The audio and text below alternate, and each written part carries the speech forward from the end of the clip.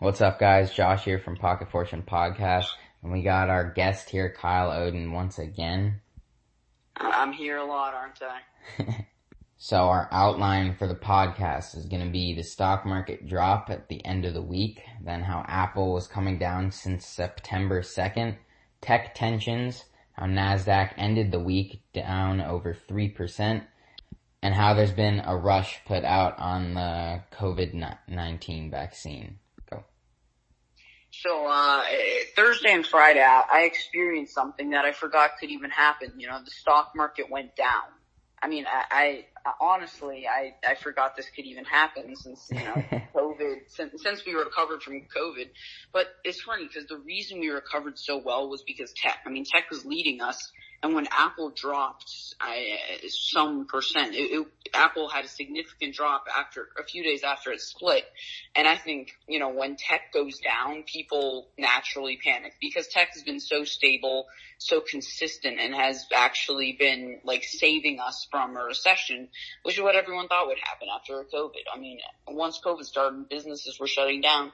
People thought, how can the market possibly go up? But because of tech, which, it isn't really necessarily affected by the coronavirus, it just brought the market up so much that it became kind of the lead for the market. So when tech goes up, the market goes up. When tech goes down, like it did on Thursday and Friday, the market absolutely tanks because everyone thinks that, the world's ending. Bad things are happening. Yeah, I mean, on I think it was Thursday, the NASDAQ was down 5%, and the Dow ended up down 900 points, which is not quite 5%. But you can kind of see how the NASDAQ kind of leads the dip, and then Dow and S&P 500 kind of follow that with similar but not quite the same losses. So Apple has been going down since September 2nd, which I think was the day after its stock split, because the first day it went up a lot, which is kind of weird because normally in a stock split, the stock goes up, especially with something like Apple, right? It becomes so much more affordable, so people buy more shares, and you have people that initially couldn't buy shares now can, which opens up the shares to a whole bunch of new, fresh capital, which, of course causes prices to rise because of the influx of new cash. So it makes sense that it spiked the first day, and similar to Tesla. But it going down after that, I mean, it kind of makes sense, but at the same time it doesn't, because, I mean, it saw a huge influx even before the stock split when people were kind of pricing it in because they knew it was going to happen.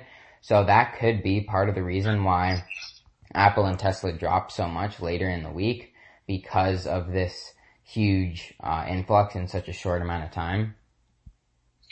Well, I think it's interesting because we saw, when, sorry to get a little off topic here, but the Fed, when they dropped interest rates to 0, we had so many new investors because, where else are you going to get money from? You have to put it into stocks, and the stocks rose dramatically. I mean, I think people in Apple, in Tesla, when it split, those stocks have already gone up so much. I mean, Tesla went from 300 to over 2,000. That's just ridiculous for a stock in less than a year. And I think people are actually sold it when it split. The same reason why they sold it when Amazon became a $1 trillion company. I mean, if you look at the Amazon graph, actually, when it hit $2,058, I believe, it just absolutely tanked because everyone was like, okay, this is a good stopping point. I'm just going to take my profits and, pull out of the market there. And I actually think that's what happened to Tesla and Apple.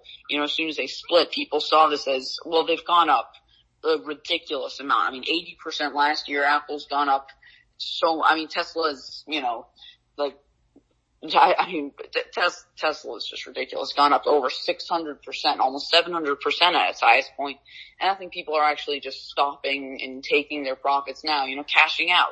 It's like in gambling, when you get a really good streak, you leave. Yeah, I mean, it makes sense. It totally makes sense because there's got to be some point, especially when you have such a bull run like this, there's got to be some point where investors say, all right, now it's getting a little bit too risky. I've made a ton of money.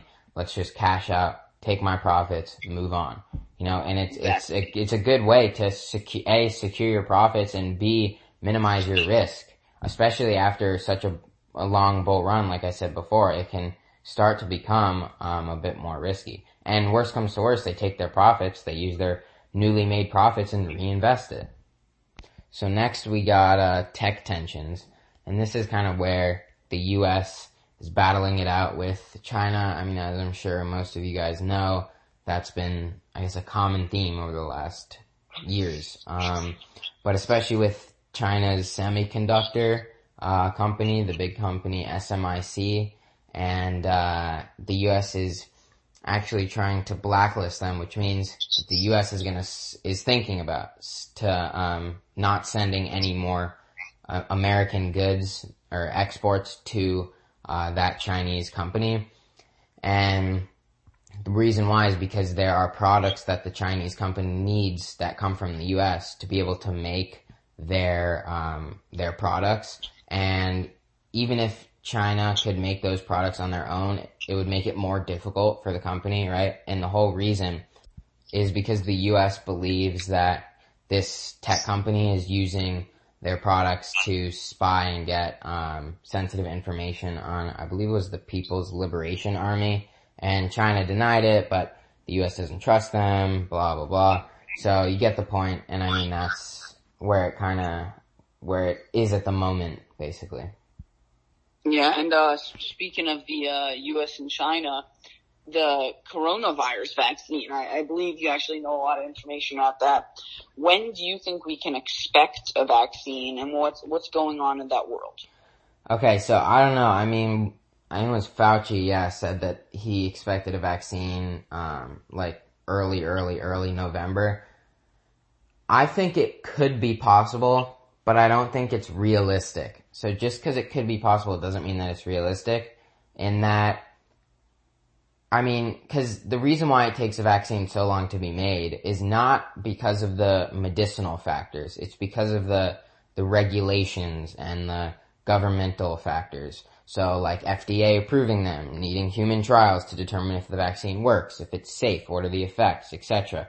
So when the FDA tries to put a rush on it, it's cutting corners, right? Because it normally tries to make it the quickest possible. And now when it reduces that time even further, it's cutting a lot of corners that could potentially create harmful effects or things that weren't foreseen in the vaccine. Go for it. So, I'm just wondering, at what point is it worth the risk of cutting corners? I mean, how many should we cut? How many, should we actually, how many are in place to actually protect us? And how many are there to make sure that we don't get sued by some random Karen, Yeah. But I also think it's interesting though, speaking of cutting corners, I mean, Russia and China have actually been found spying on the U.S. in their production of the vaccine. An article came out today, talking about it, how two spies actually confronted each other. Just kind of funny, but, Russia apparently developed that vaccine, but clearly it couldn't be trusted by the people or even them, no one's taking it because I think at that point it's cutting too many corners. But for the U.S., we have more regulations than the Russians do overall when it comes to, the FDA and things like that. At what point should we cut these corners, like to actually keep us safe and make sure that, nothing bad happens like 10 years down the road to these people, but also, like how many lives will we save if we get it out a week earlier? Right. So, I mean, it's a good question. And honestly, kind of a weird answer, but I think there's a balance because you don't want to release it too early. Russia released it, 2 months ago? I think that was way too early. You don't even know at that point if the vaccine works at all. All you can do is look into the medicine and say, oh, well, we've seen this kind of work in the past. So, you can't do human trials in that time period. It's even, dangerous in that you don't know the long-term effects. There are a lot of, vaccines that can have long-term effects. We don't know, if we don't do thorough human trials, we don't know if this vaccine could actually be making people more sick or more susceptible, although I doubt it. But, so I think there's a good balance where you don't want to cut it too close, but I do think it should be sped up a bit. Because, obviously, coronavirus, people, are dying every day. So if we can get a vaccine, obviously the quicker the better. But one thing I will say is that I read an article that came out sometime this week. I think it was like Wednesday, Thursday. And it was about how vaccine companies are pledging not to follow the faster track for vaccine release that was proposed by the FDA. So they actually want to take the full time that it would normally take instead of rushing it. And I would assume that they're doing that for the same reasons that I just stated, because they don't it can be dangerous. I think it's, they don't want to be sued. Yeah, I mean that too. So it's an interesting kind of back and forth, because these companies now are saying that they won't release this vaccine early. Question is, will they not? And even if they release it on, I guess, the normal track, it's still a little bit quicker than normal. So what are the effects? Will the vaccine be good? I don't think it's gonna come out in November. I just don't really see that happening. I mean, it's September. That gives us 2 months. Less than 2 months, and the vaccine should be out, what they say. So I don't know. I say it's possible by the end of the year, but honestly, there's no way for us to tell, and I think we'll see as time goes on. Yeah, I mean, as you said, as time goes on, we'll definitely get more clues, I guess, to when it's coming out, and I mean, we'll see eventually. But it's hard to say at this moment. There's a lot of factors involved, so. So, well, thanks for having me on, Josh. Yeah, no problem. And I'll see you all next week, Sounds good. Alright, thanks for listening, guys. See you later.